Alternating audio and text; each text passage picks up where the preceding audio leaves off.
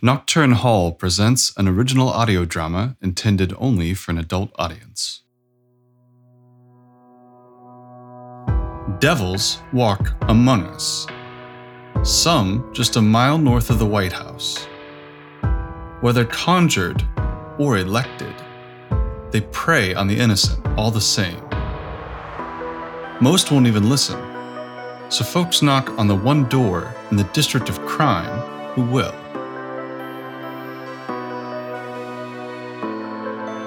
DuPont Investigations. I never thought my heart would mend. You taught me how to love again. It's you and me until the end. Oh, we'll paint this whole town red. Just the devils, oh, the devils of DuPont. Just the devils of DuPont. This is The Scourge from Carthage, Part 3.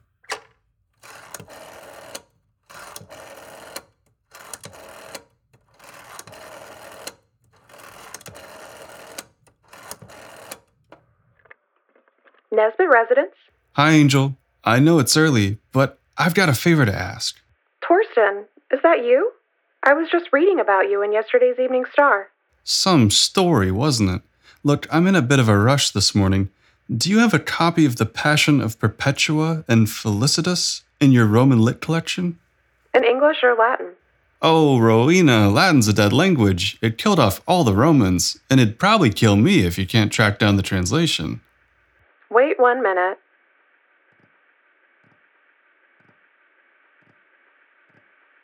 All right, you're in luck. I've got the latest translation by W.H. Schuing. Thank the gods. Would you be a peach and bring it to my office as soon as possible? Torsten, what kind of trouble have you gotten yourself into this time? I don't just sit around all day waiting for you to call, you know. But I suppose I could bring it by around 11:30, but only if it's important. Oh, terribly important. I'd say life depends on it, but he's already dead. My word. I'll have to catch up with you another time, though. I'm headed out myself, but remember, I always keep the outer door unlocked in case I ever get another prospect willing to wait. I remember. And I have another translation I'll bring over as well. Another ancient tome? No, far more recent, but also set in Carthage. It's not a historical text, but Gustave Flaubert's Salammbô. Now, Ro, why would I waste my time with some 19th century novel? Oh, Torsten, sometimes you lack all imagination. Angel, I really am in a rush. Salammbô is set during the mercenary revolt on the heels of Carthage's first Punic War with Rome. I recall that one didn't turn out so well for Carthage. But that's what, some 400 years before Perpetua's martyrdom? To understand the ancient people of Carthage, you must appreciate their gods. Flaubert treats them with the reverence they commanded. To a modern reader, it's all too simple to dismiss them outright, but Torsten, to those people, they didn't just mean a great deal. They meant everything. Enough to send early Christians to their slaughter. Of course, you're right. I promised to give it a scan, but I'm afraid I do need to ring off now. I'll leave the text while you're out. Swell, Angel. I'll owe you one. And Torsten, be careful. I'll do my best, Angel. Bye now. Torsten, you in there? Yeah, Nige, come on back.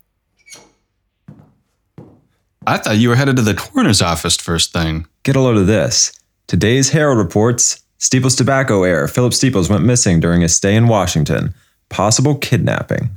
That's blood in the water. Did you warn Mrs. Barr? The sharks will be circling the Mayflower at any moment. I called on her before coming here, although she didn't seem surprised. What about the ME's report? I wasn't sure they'd let me leave with a copy, so, hoping next of kin might have better odds, we sent Lila's husband to fetch it. It'll be interesting if the ME's report shows any scrapes or contusions on his extremities. And what would you expect would have caused them? You better have a seat. Is this your hunch from reading College Journal? Yeah.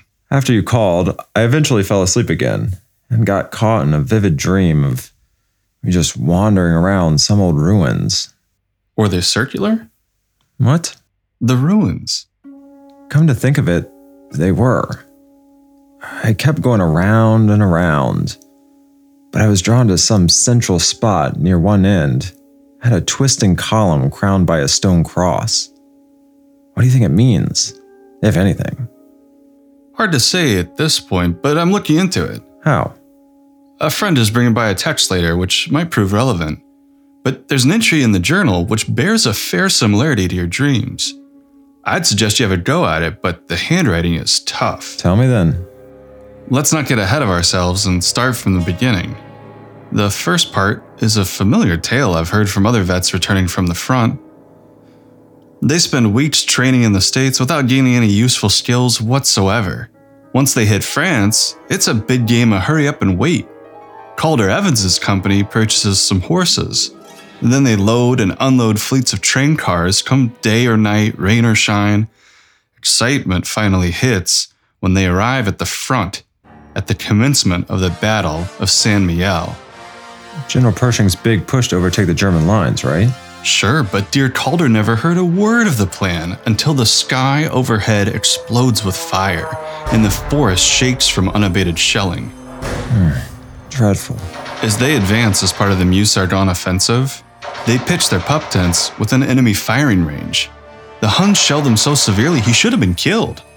But as fate would have it, he barely got a scratch.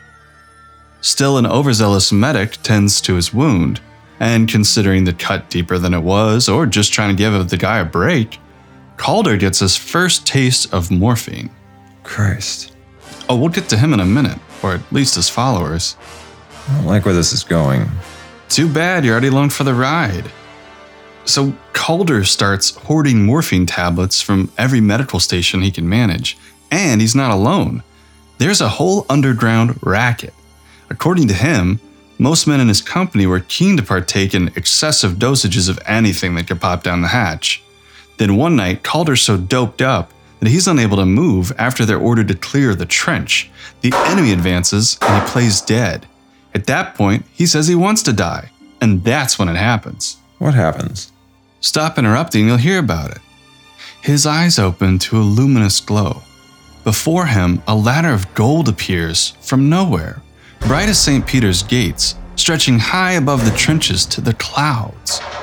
Over the whistles artillery and small arms fire, he hears instruments, lyres, and drums. How's that possible? It ain't. He muscles the rungs and begins his ascent.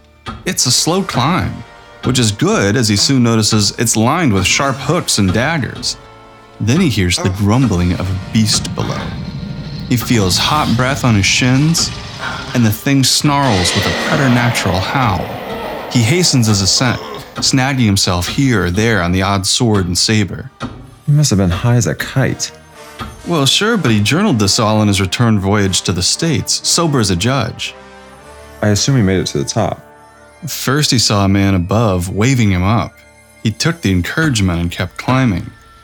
Topside, he discovered a merry little band in age-old garb, playing instruments in a sprawling garden. He couldn't understand their language, but they stopped playing and brought him over to an old geezer milking a goat. With just one pensive gaze from the old man, Calder awoke in a medic's tent 5 miles from the trench. They'd found him not far away, caught in barbed wire. He'd run there all on his own. Even with all that dope in his system? So he claims. But what does one hophead story have to do with Philip? Suppose it's a matter of belief. Belief in what? Coincidences. Are you trying to say Philip fell at the judge's house in some botched attempt to climb to heaven? That's total malarkey. I can't say. He's not here to speak for himself either. Maybe we'd have a better clue if we could track down his manuscript. Still, we've got 2 morphine addicts and 1 freefall. But Calder didn't plummet, right? I'm not even sure he ever left the ground. Maybe he just climbed out of that trench. What about the woman from my dream? Not quite sure yet. Neither is Calder, but we've got our suspicions. Shoot, it's 9:30. I've got to let some movers into Philip's place at 1:45. Isn't that what the manager's for? We'd like to keep the number of utterances of Philip Steeples to a minimum, now that the press is on the trail. That's probably for the best. After the Chiral, I'll swing by the hotel and review the Emmys report. Shall we meet somewhere for lunch? I'd love to, but I'm not sure how long I'll last. Plus, one bite in me and I'll be dozing off. I won't cover this last bit of lit before taking a siesta. Why don't you have an automobile? We're always taking cabs everywhere. You kidding? I drink too much to get behind the wheel. Besides, cabbies are a great source of information. You wouldn't believe the things they pick up from their passengers. So, shall we split a cab then to the Theosophy meeting? Heck no, we shouldn't arrive together lest they make us from the jump. True. We aim to get the jump on them. Oh, they'll have you pegged as a skeptic from the start. Without you by my side, at least I have a chance of blending in. But you're the one that's so well known. Ah, but the papers never printed a picture of me, see? I never let them take one. So those theosophists won't know this mud from Methuselah's.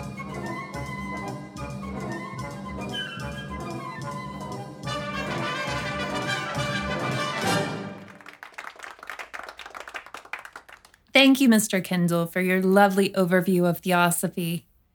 If you're a newcomer tonight, and I see several new faces, which excites us, please know that it can all be a bit overwhelming at first. But in time, you'll come to recognize and internalize the fundamentals. One of my anchor points is a passage from the first volume of Miss Helena Petrovna Blavatsky's magazine, Lucifer. She regarded theosophy not as a religion, but rather, since all religions spring from universal wisdom which unites us, theosophy represents the universal brotherhood of religion itself. As Mr. Kendall kindly stated in his introduction, my name is Ms. Irma Kraus. She say Kraus? Shush now. We reserve this time to receive updates on the latest scholarship from our members. It is my distinct pleasure tonight to share with you my findings upon returning from Baltimore, where I attended an illuminating lecture by Mr. Fritz Kuhns. A few of us are undoubtedly familiar with Mr. Kuhn's pamphlet entitled Sex Concepts for the New Age. However, I'm sure many of you are uninitiated. At our lecture, Mr. Kuhns first reminded the ladies and gentlemen of the audience that despite our separate physical forms, our astral selves drive our physical bodies. Even our present form, which we wear like clothing, is the product of nature's evolution, as old as the time when our planet cooled and the very first creatures came into corporeal shape. And just as the age of man derives from the giant saurians, nature's evolution continues. For the past decade, Mr. Kuhns observed the emergence of a queer intermediate sex across our country's population. In the new age coming, he believes women will become more liberated in their clothing. Men will change too, but he sees a more marked advancement among women. He claims that this new race, humanity's sixth subrace, will not recognize their gender differences, but will only come to regard the burning aura of their souls. Thank you.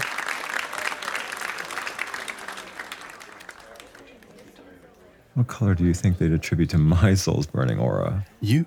Same color as your fedora. Now forget these nuts and focus on convincing this dame to have a little private chat with us elsewhere. All right. Do you have a spot in mind? Sure do.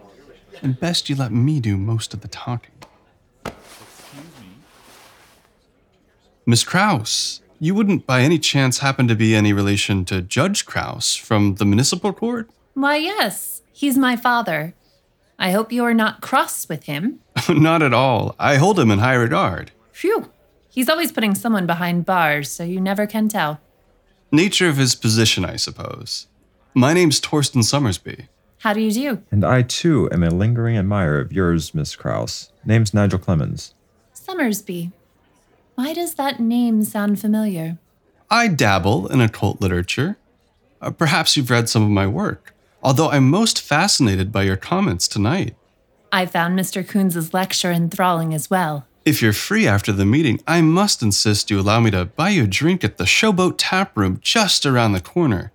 You'll find there that the queer intermediate sex is indeed upon us. Do you suppose Mr. Kuhns would be interested in her observations? Undoubtedly, Mr. Clemens. Why, you too should tag along. Well, I'm not sure, gentlemen. Please, ma'am, it would be our treat to be your escort.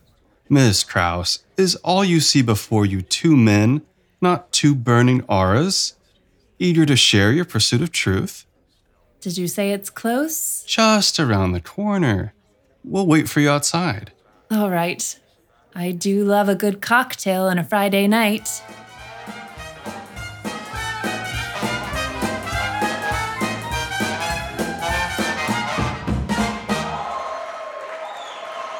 There you have it, folks. Another terrific set from Chloe and Loverboy.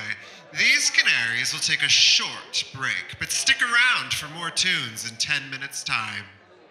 You're right, Torsten. In this joint, I can hardly tell who's male or female. Ah, there he is with another round. Here you are. So, Irma, how was the Belvedere? I've never stayed there before. It was lovely, but how did you know that's where I lodged in Baltimore? We read your telegram to Philip Steeples. Why ever would you do that? We're two private dicks working his case. I must protest. You've lured me here on false pretenses. Come on, we've not done anything objectionable but buy you drinks. And we delivered on our promise that this place would interest you. I'm afraid I must be going. Not so fast, sister. Unless you want me to ring that pestering leech of a reporter I know at the Star, who would be very interested to learn how Judge Krause's daughter corresponded with the corpse they found on the judge's back patio early Wednesday morning.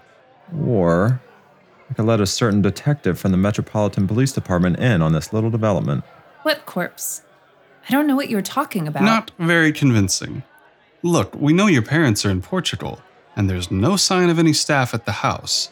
So that leaves you with a key to the front door. Good Lord. It's not what you think. I was out late on Tuesday at some rathscaller off Connecticut. I left around midnight, only to find Philip glassy-eyed mumbling on a storefront stoop. He's been good for such a long time, but lately, he's been worrisome. Worrisome how?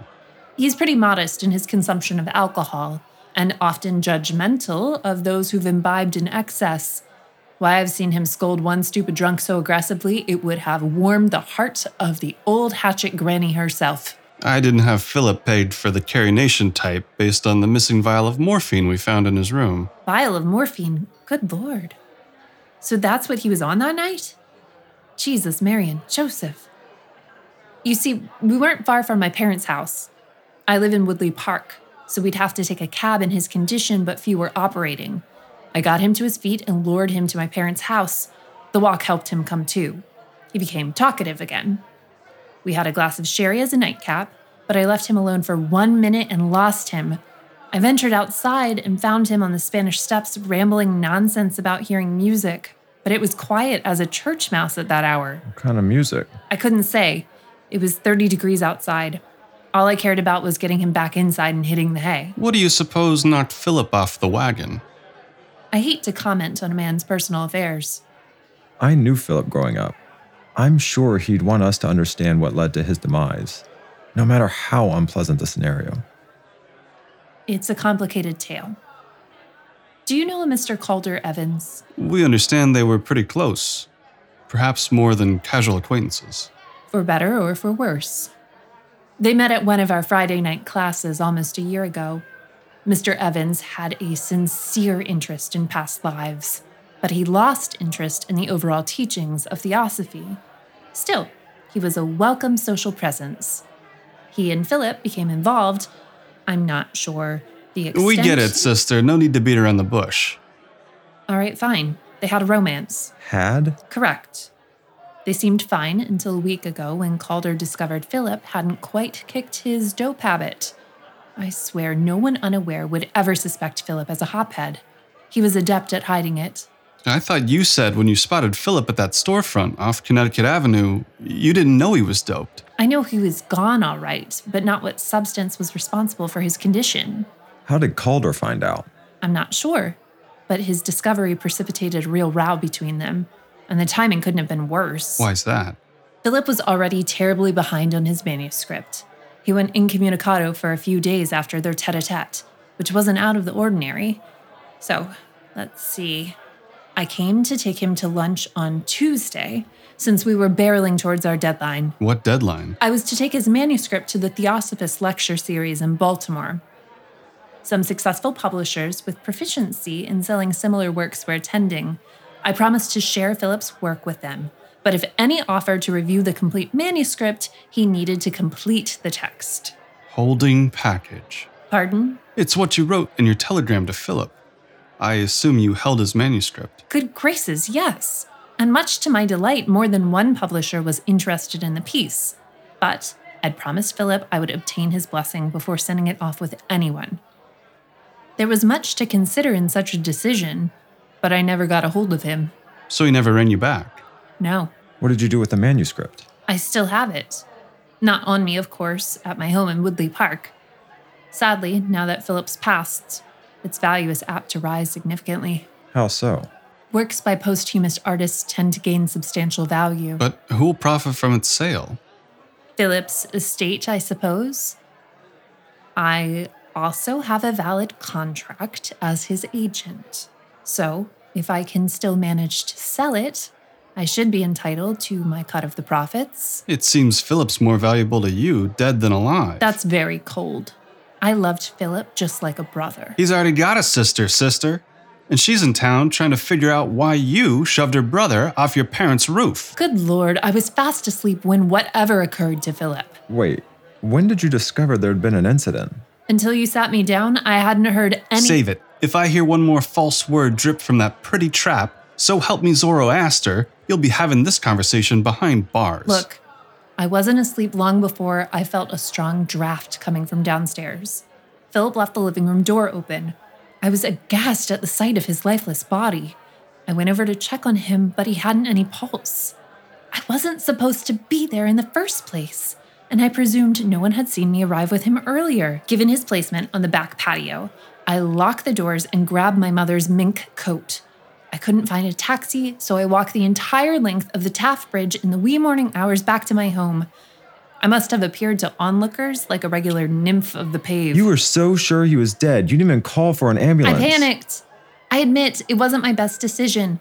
I'd been out drinking late into the night before encountering Philip. Honestly, I just wanted to get some rest, and I couldn't sleep somewhere knowing there was a corpse downstairs. He could have been rotting out there for days without the intervention of a curious canine and his owner. So you would have waited till when to alert anyone of Philip's condition? It's a moot point. Something tells me Irma here is used to other people cleaning up her messes. It's a dreadful affair. I was afraid someone might gain the false impression I had something to do with it. You gave a morphine addict alcohol. Ever hear of laudanum, lady? I didn't know. I never seen him in such a state. Honestly, I just thought he was very drunk. And, unlike some men, I didn't envision such a delicate boy could transform into something so garish as, say, a mean drunk. I couldn't imagine a drop more of sherry would upset the apple cart. It makes me sick, even considering it might Contributed directly to his untimely death. Why, a jury might even call that manslaughter. Be reasonable now. If you speak another word of criminal liability, I'll sue you for defamation of character. Whoa, easy, counselor. He's just pointing out why you need to help us get to the bottom of this. What bottom is there? Would it surprise you that we found Mr. Calder Evans searching Philip's room last night? He was after his journal and Philip's manuscript. Good graces, what a little sneak. And after all the trouble he caused poor Philip. Is there anything in the manuscript that Calder might consider unsuitable for publication? I haven't read the entire thing. My word, no. It's an opus. But knowing what little I understand of Calder's past, there would be specific personal stories he might object to being made public. Its core thesis is on overcoming material dependence. So naturally, Calder's Wraith spirit encounter featured prominently. Wraith spirit? Do you mean a ghost? I've got that angled covered. I'll fill you in later. Bananas. Now there's a ghost to worry about too? Let me get this straight. An addict's guide to kicking and addiction, who dies from falling off the wagon. I think you'll need to work on your sales pitch. How quickly can you deliver the manuscript? I feel I owe it to Philip to try my utmost to get it published. Lady, we ain't interested in selling it. We just need to understand if all these strange connections add up to something. But I don't understand. How would Philip's manuscript have anything to do with his death? We haven't ruled anyone out, including you. Best you cooperate with our investigation. I'm considering it, as well as procuring legal counsel. Lady, you won't need a good lawyer if the press gets wind of this story. They'll have you sent to the gallows before they even start jury selection. Now what's it gonna be? Are you gonna help us or not? I never want to see either one of you again. I'll have a courier bring it over in the morning. Will that suffice? You can leave it for me at the reception desk of the Mayflower Hotel. Very well, gentlemen. I bid you adieu.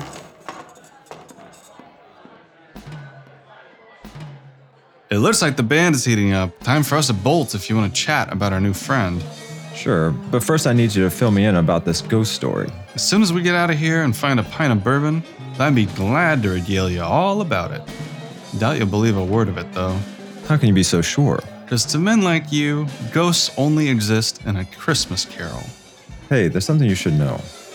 I didn't think much on it before. The spot where Philip fell. Or was pushed. Sure. A circular sculpture is on the house's exterior, some 20 feet up. 2 Greek or Roman gals in togas are playing instruments with a child. Roman rondo frieze. Interesting. And the babe's playing too. Yep. Irma said Philip heard music. I just wonder if... Come on, let's make tracks. It's time you understood what we're up against.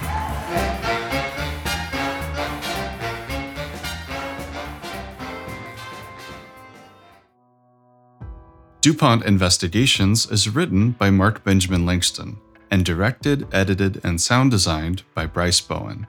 Keep your ears in the 1930s by becoming a DuPont investigator. Access our private Discord server, The Inside Scoop, or explore Torsten Summersby's recovered case file by visiting nocturnehall.com/investigator. DuPont Investigations The Scourge from Carthage Part 3 features Lindsay G. as Rowena Nesbitt, Mark Benjamin Langston as Torsten Summersby, Jacob Lohman as Nigel Clemens, Kara Turner as Irma Kraus, and Bryce Bowen as MC. The original theme song, Devils of DuPont, written and performed by Bryce Bowen, is available wherever you stream music. For individuals and families facing mental health or substance use disorders in the United States, listeners can call the free confidential national helpline at 1-800-662-HELP. That's 1-800-662-HELP.